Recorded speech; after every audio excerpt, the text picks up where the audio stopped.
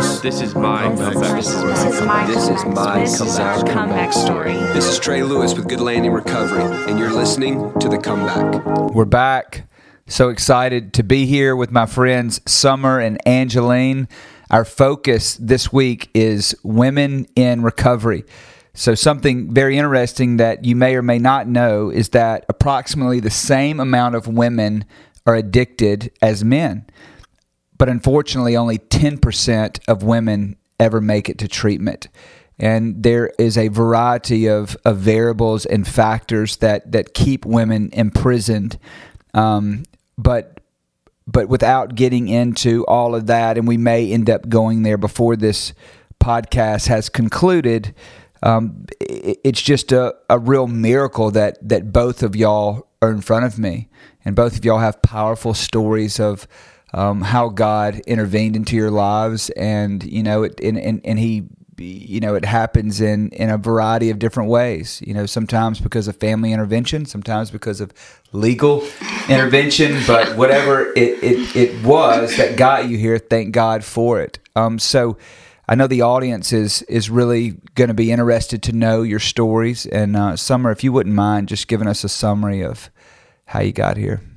Yeah, so I grew up in a somewhat of a Christian home. My mom always told us about Jesus and God, and we would go to church, and I knew who He was, but we were not the family that went every Sunday. And, it was more so like when we were going through a hard time, my mom would always make sure we would go to church.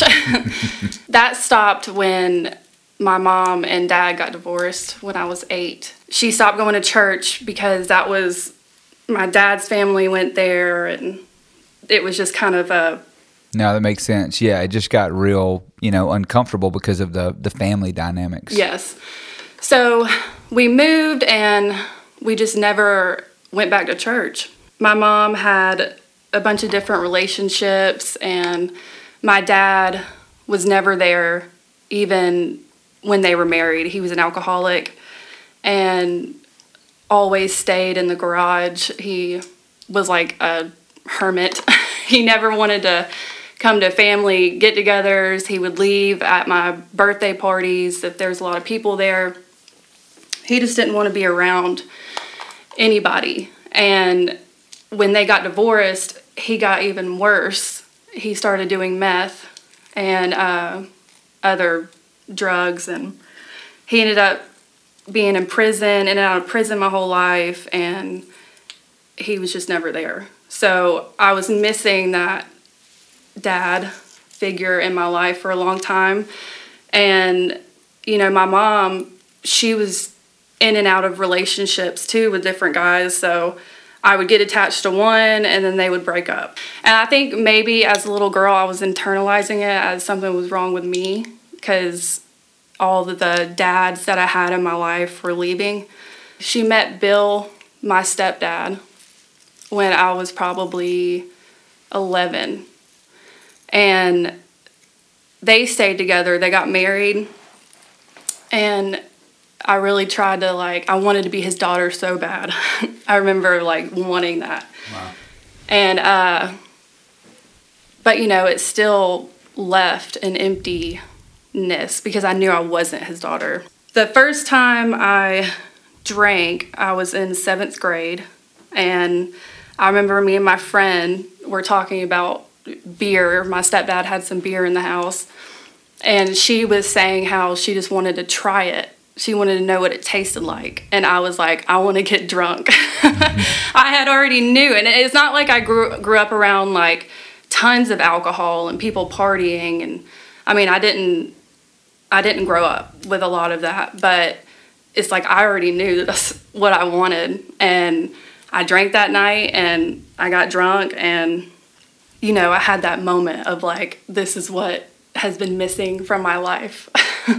And then it just started from there. It didn't matter what it was, alcohol, weed, pills. It was just whatever I could get my hands on at the moment, I was doing it. And same with even smoking cigarettes just to get me outside of myself. even with boyfriends, I always wanted a boyfriend because I felt like that gave me worth. I had low self-esteem, always grabbing for something to put inside of that missing piece, inside of that hole.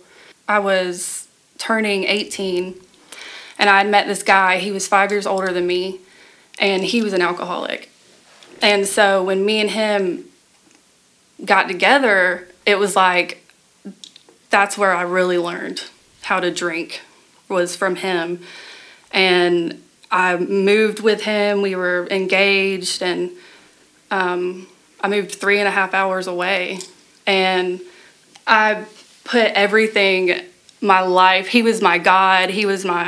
I existed to live for him, to be his girlfriend, and partying. Like, that's what my life consisted of, was him and partying.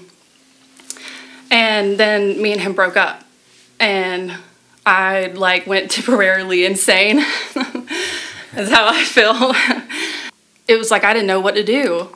I had lost a person that I was living for, and all I had was alcohol, and that still wasn't filling me like it used to. The Lord just started, and at the time I didn't even know it was the Lord, but he started taking everything away from me, little by little. And I remember being so upset because my friends stopped talking to me. And I had been friends with these people for years. Like, all of a sudden, they don't want to be my friend anymore. They knew I drank. Nothing had changed. Why are y'all upset about this now? Why is this happening? And they stopped being my friend. And so then I was just alone, drinking at my mom's house. And I started going to church, which I had avoided church for years. I knew that when I would go, that I was going to fall out on the floor, crying, upset, because I knew what I was doing. I was running from him. I went to church with my sister, and it was like an old school Baptist church, and they did an altar call. And I went down, and I remember even thinking, I'm not going down. It was I'm not doing that. And all of a sudden, I was down there. I just prayed, probably for the first time, not being drunk, because I would pray sometimes when I'd get real drunk and be like, please, Lord, help me stop, when I'd be messed up. But I was sober, and I told him that I was going to die of alcohol poisoning. I was going to die of drinking and driving. I was going to die of throwing up in my sleep and choking on it if he didn't do something, because I couldn't stop. And that was the first time that I had soberly asked for help and meant it. And then after that, my whole life changed. I find that really interesting, and just a point that sometimes I hear parents say, we will help them whenever they ask for help. And it's interesting that at some level you did ask for help, you cried out to the Lord, but when somebody is addicted, they have forfeited their ability to be able to choose. The drugs and the alcohol are then at that point choosing for them.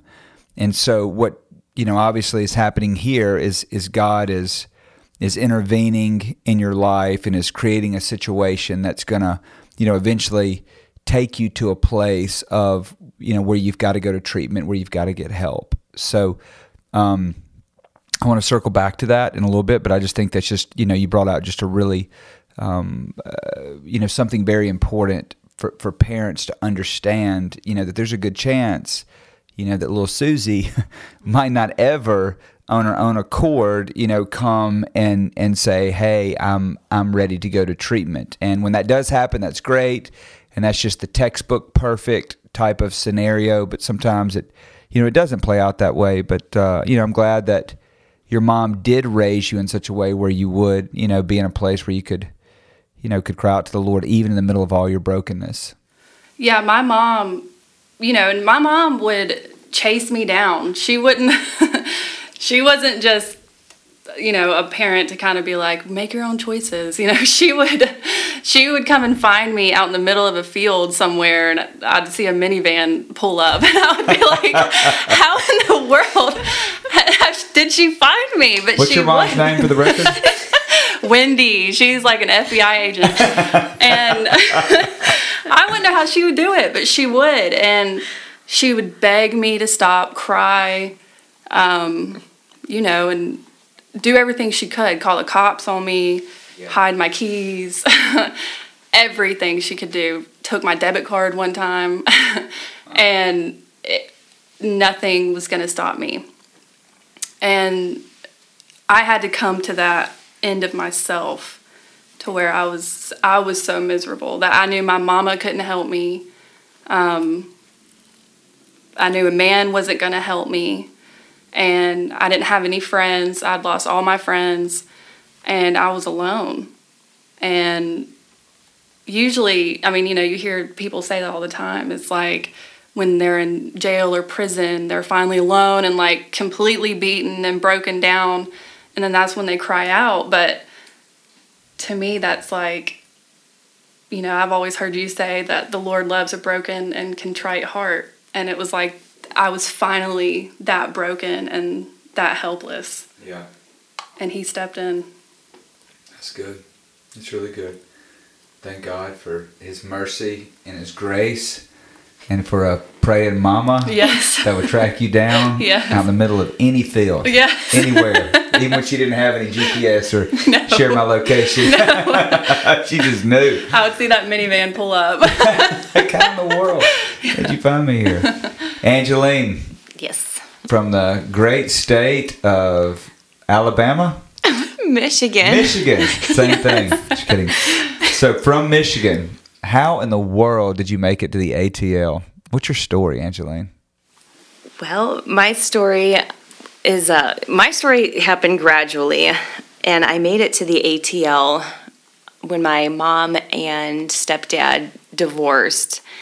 My sister that already had lived here in Georgia was a real estate agent, and she found my mom a nice house, and my sister was going through a divorce, my oldest sister, my other one, and she wanted to move down here with my mom, and then my brother wanted to move because I have a really small family, and I had just got divorced. So I'm like, well, you guys can't leave me, so I want to move down there too with my kids. So we all just moved down here literally at one time. No, that's how that happened. And then my stepdad moved to California. Was there drug use like before you got to Atlanta? Yes, my drug use started early as fun. I smoked weed. I think I was like 13 and then started drinking at 14. And my brother's like 2.5 years older than me, and we'd have bonfires. So my parents, my dad would actually buy, he never drank. My dad never drank. My mom did, but she didn't get like crazy drunk. But he would buy the alcohol and take the people's keys. They would have to stay. But he didn't want me running around drunk or leaving, so it was acceptable to drink and then just, camp out, sleep by the bonfire. I mean, it was fun. We'd all smoke weed by the bonfire. I mean, cops would show up. We'd all run into the woods. Oh, yeah. I mean, it was fun. We'd ride four-wheelers, get stoned and drunk. It started off as fun. Yeah. And then, I got older. I had my children, and I was married at a young age, and I ended up getting a divorce from him, and I went back to school.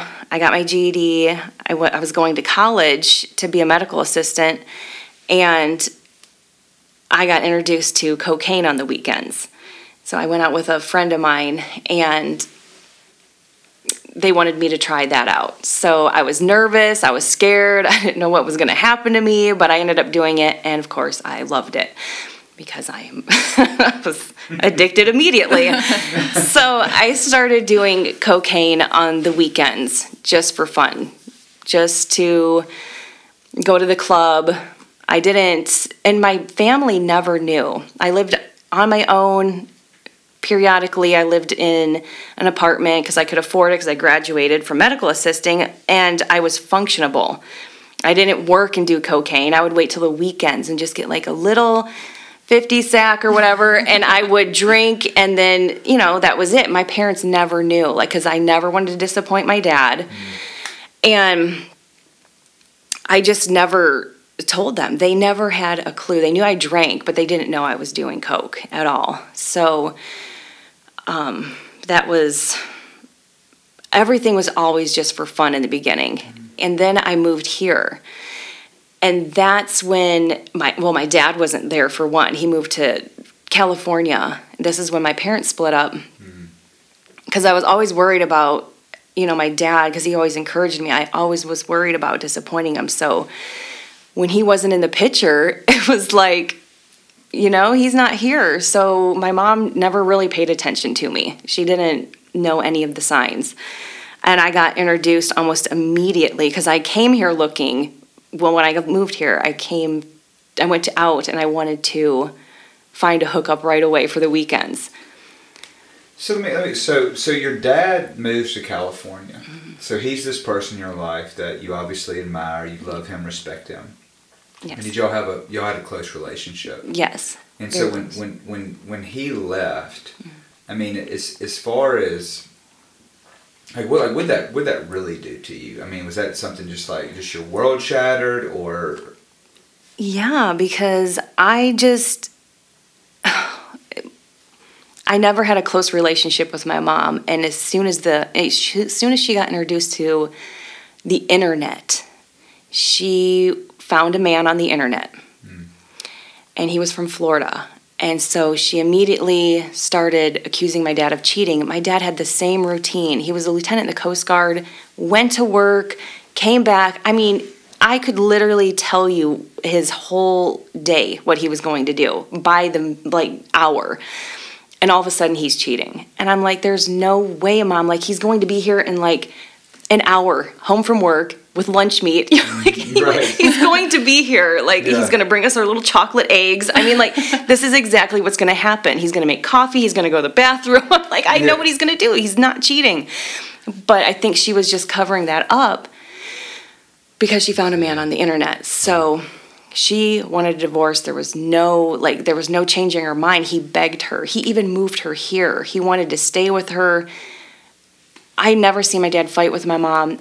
He would never argue in front of us. It was just, to me, I just couldn't believe it because my mom is almost 80. She's 80. And so I've lived here for 16 years. And so they got divorced so late. I just didn't understand.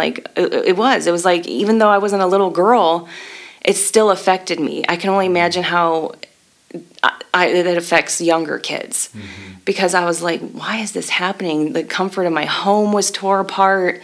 I'm going to another state. I worried about my dad. What's he doing in California? So it really is devastating. I think we just live, and I'm not, going to spend a whole lot of time here, but I don't think that we understand, the devastating impact of divorce. And what that does to people and into their lives and stuff. So obviously, some trauma there, some framework that you had for your life. Now he's out of the picture, and probably something that was already put into motion anyway. Now this process is now this this person that maybe at some level was kind of that kept it at bay. Mm-hmm. Now it's all bets off. Yeah. Exactly. I tried to hide everything from my dad.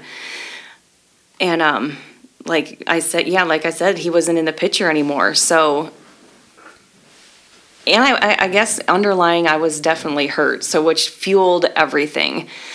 So I moved here, and I thought I was going to get a little hookup for cocaine at a club one night. And a girl, we went to the bathroom, and she, chopped out a little line, and I did it, and it was meth. So I'm like, what's this? And she told me, and I'm like, what? Like, I never even heard of it. But instantly, of course, I was addicted. I loved it. And it's been downhill from there. So but it was like slowly, that was fun. That turned fun, but it turned really bad really fast.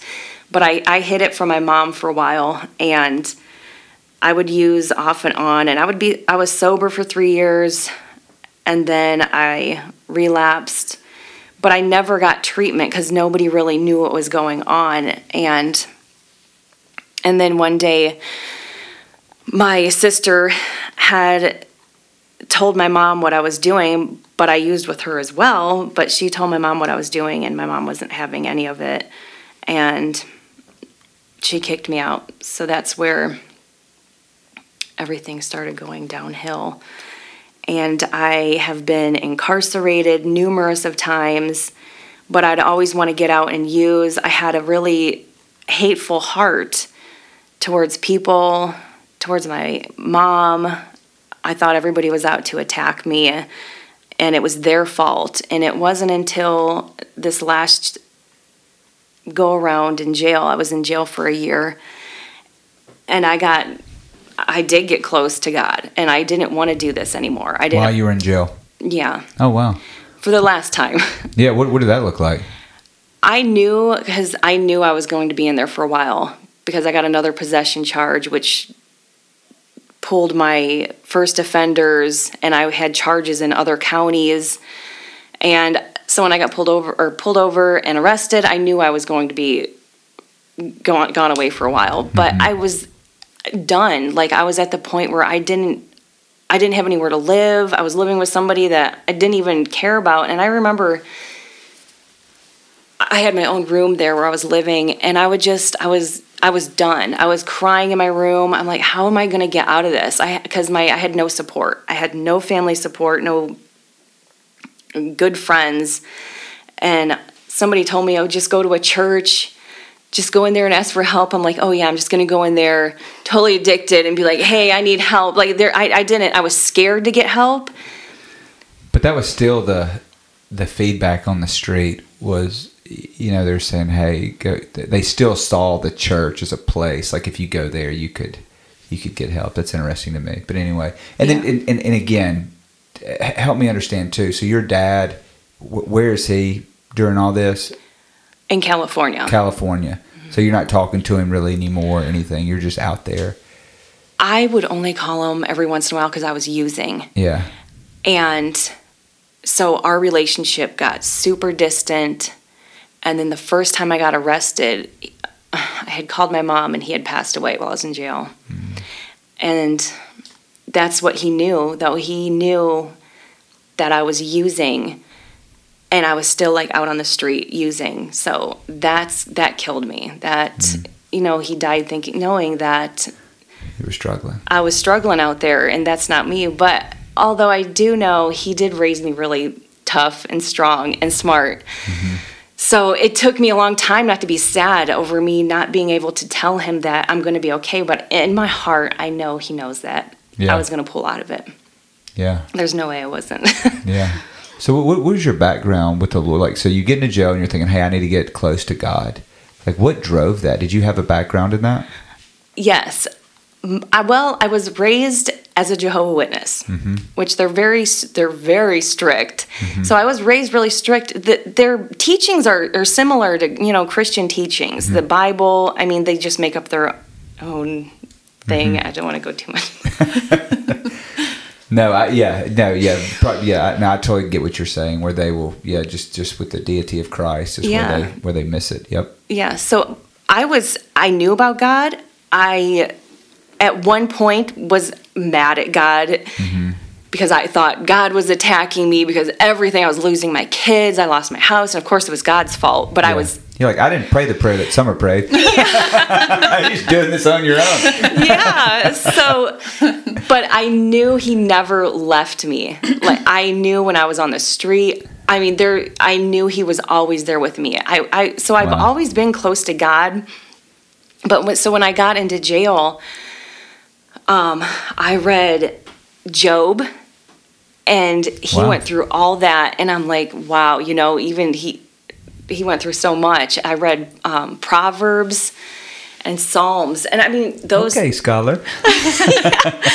But those things those are what really like started me opening up my eyes, and I prayed to God like. Any Bible studies there? Yeah, they would have Bible studies in jail. Are you going to Christian or are you going to J-Dub? No, Christian. Okay, good for you. Yes, Christian. Sorry, I didn't mean to interrupt. You were saying you prayed to the Lord.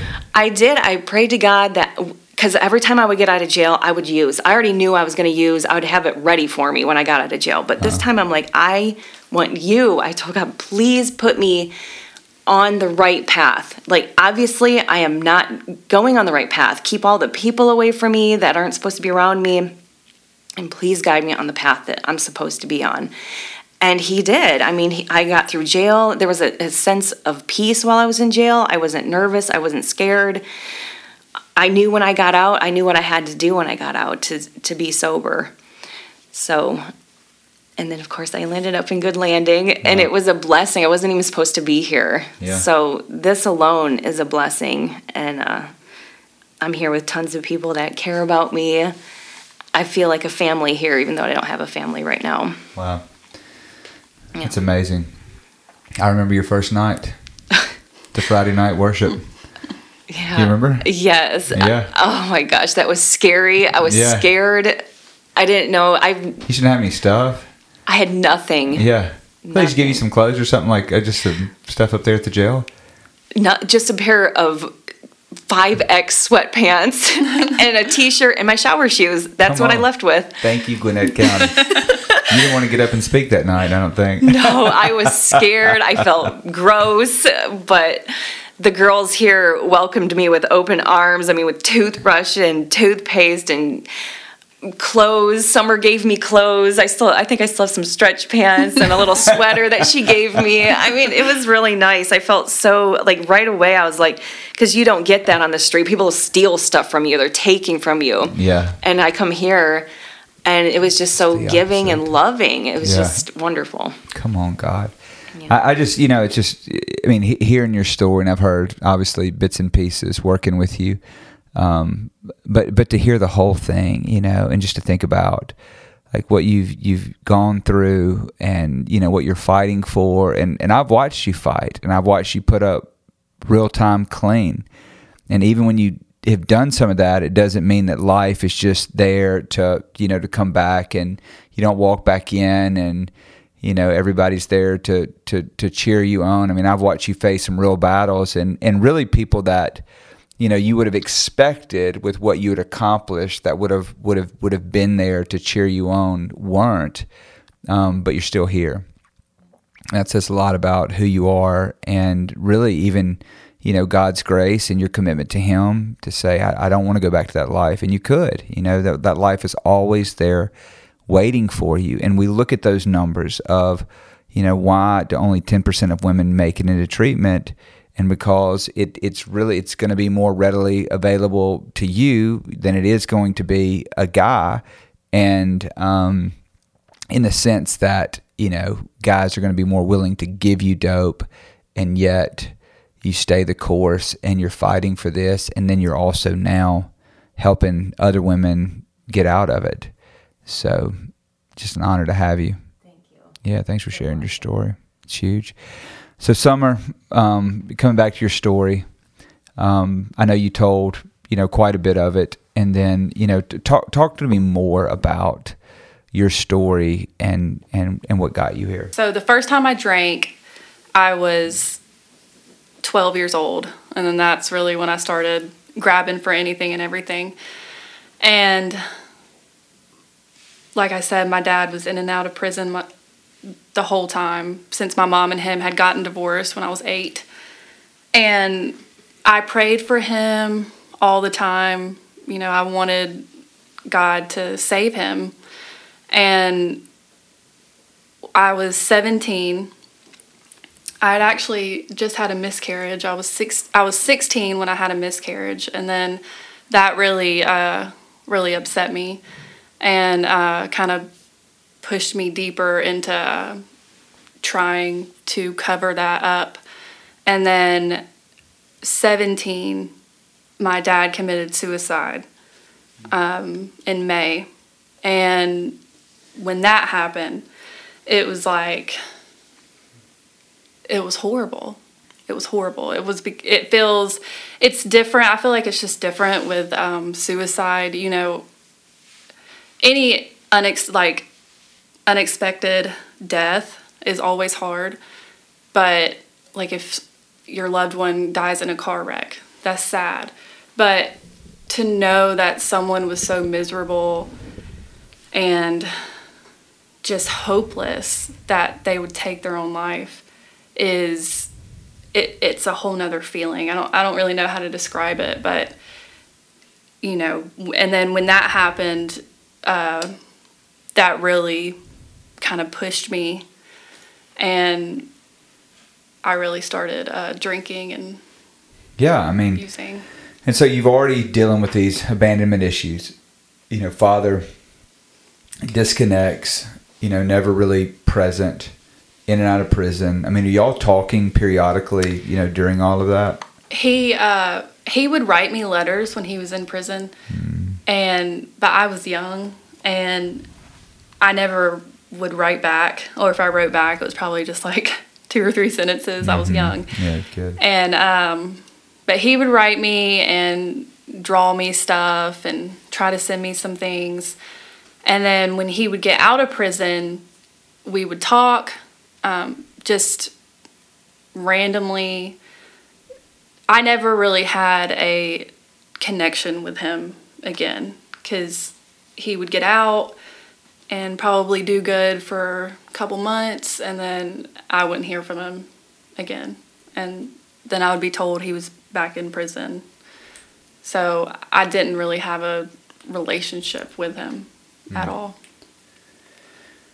So at what point, I mean, did you ever, I mean, obviously, because of the situation, it's having major impact and having a major impact on your life.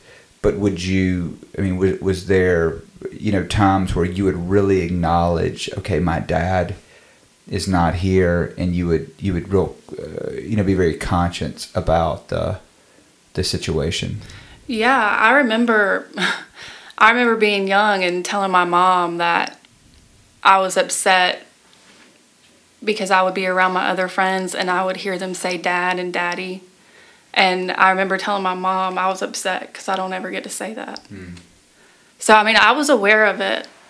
And again, I was always told, you know, my Father in heaven loves me. I have a Father in heaven. I don't need an earthly father and all that. And that was, you know, I would try to believe it. I would try to hold on to that, but I don't think I really grasped what that meant at the time. Yeah.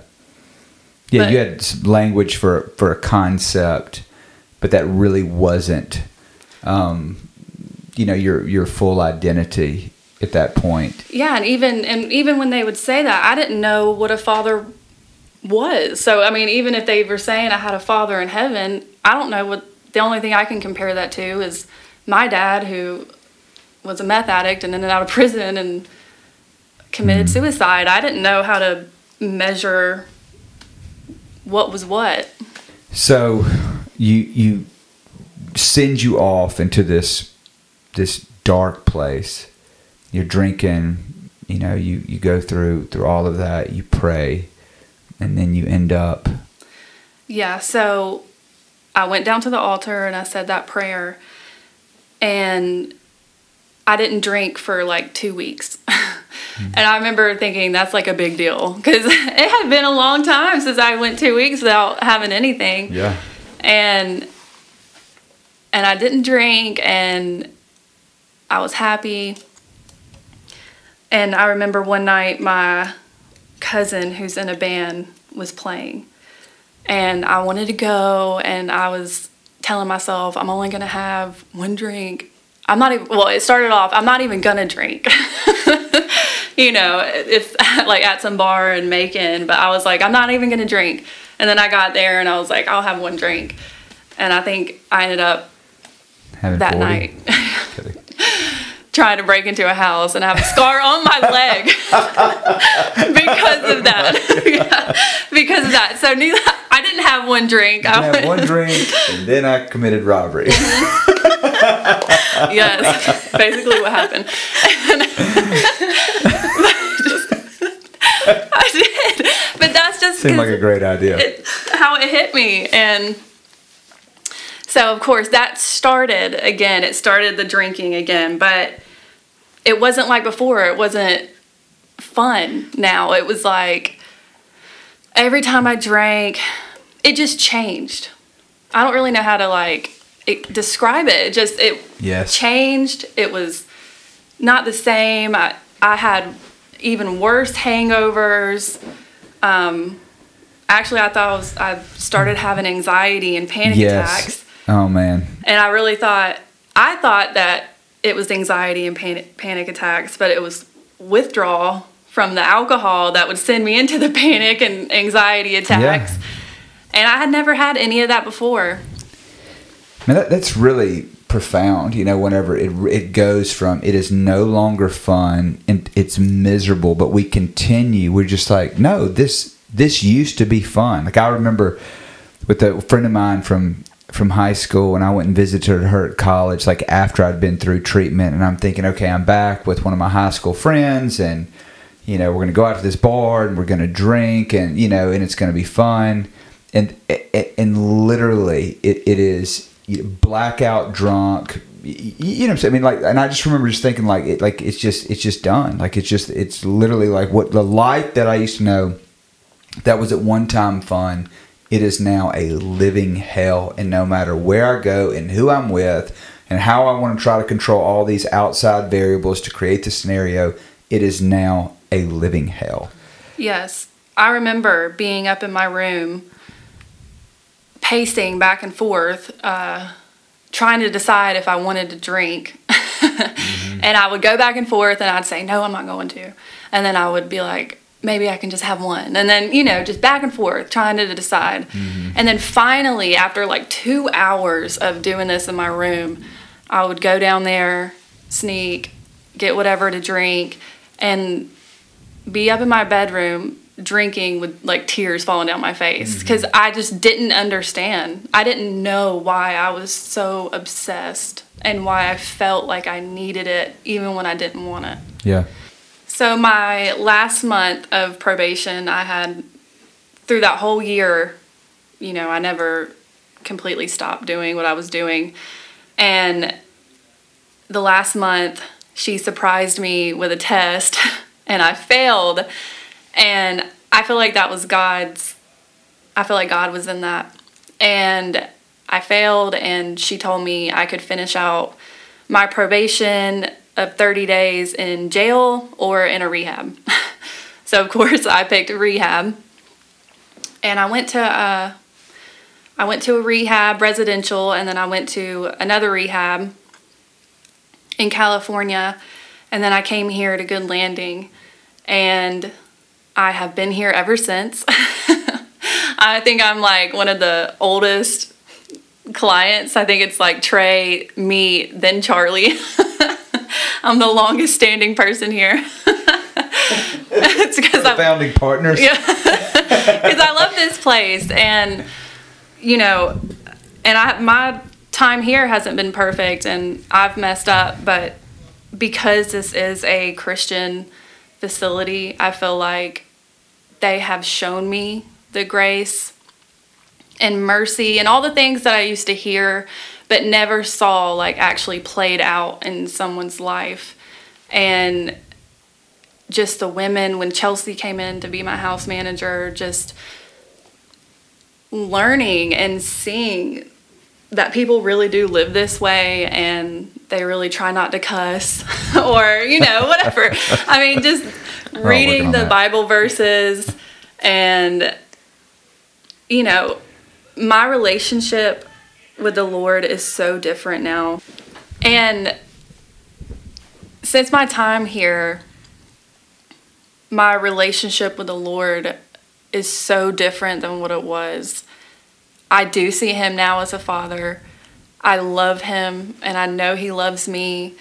And the women here, I mean, I've made like a lifelong friendships and things that I've learned here, I'm going to carry with me for the rest of my life. And now that I'm working here, it's amazing and it's a blessing. It's such a blessing to see the girls come in and know where they are and be able to speak to them and tell them that there is hope and to not give up. And I just love this place. I love the women. I love that we're a Christian facility. I love counselors, therapists, Trey, Charlie, Daniel. I love everyone. And I'm thankful for everyone. It's awesome. That has been here. It's been an incredible journey to see you here, walking in your calling, doing what you're supposed to do. It hasn't been easy. There's been a lot of adversity.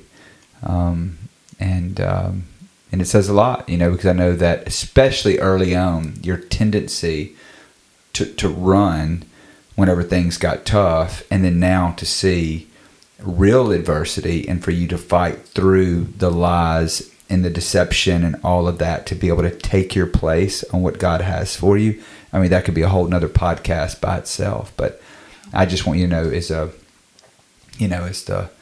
the founder, is someone who has been called to lead this place, like the leadership here recognizes that, and I just think it's remarkable. So this week, y'all, we have had the emphasis on women in recovery, and to be here with Summer and Angeline, two miracles, two strong women who have fought and have trusted God, and even when it didn't make sense. And, I just can't even imagine with what y'all get faced with, on a daily basis, on a weekly basis of just draws back out there into that life. But you stay here and you've made it. I mean, even whenever, and it's never, and I don't care what anybody says, like, it's never perfect.